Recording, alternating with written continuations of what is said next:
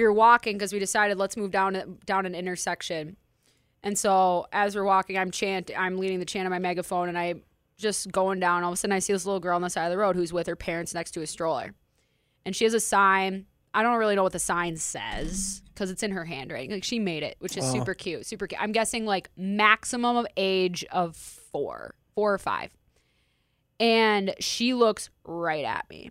She looks right at me because I'm the one being loud. I'm the one with the megaphone. I'm the one that's chant and going. And so it's like I'm very aware of my loudness and my place and my platform, or at least I try to be. And so like it was just like such a core memory moment for me because like even though it wasn't a big march or anything like that, I'm like, if I can impact that little girl, I just like pointed at her. I was just like, I wanted to make sure that she knew that I acknowledged her and that I saw her because I just, that's what you do. And then everybody else just like started cheering around her and just being like, super celebratory. I was just like, this is the bit. This is the bit.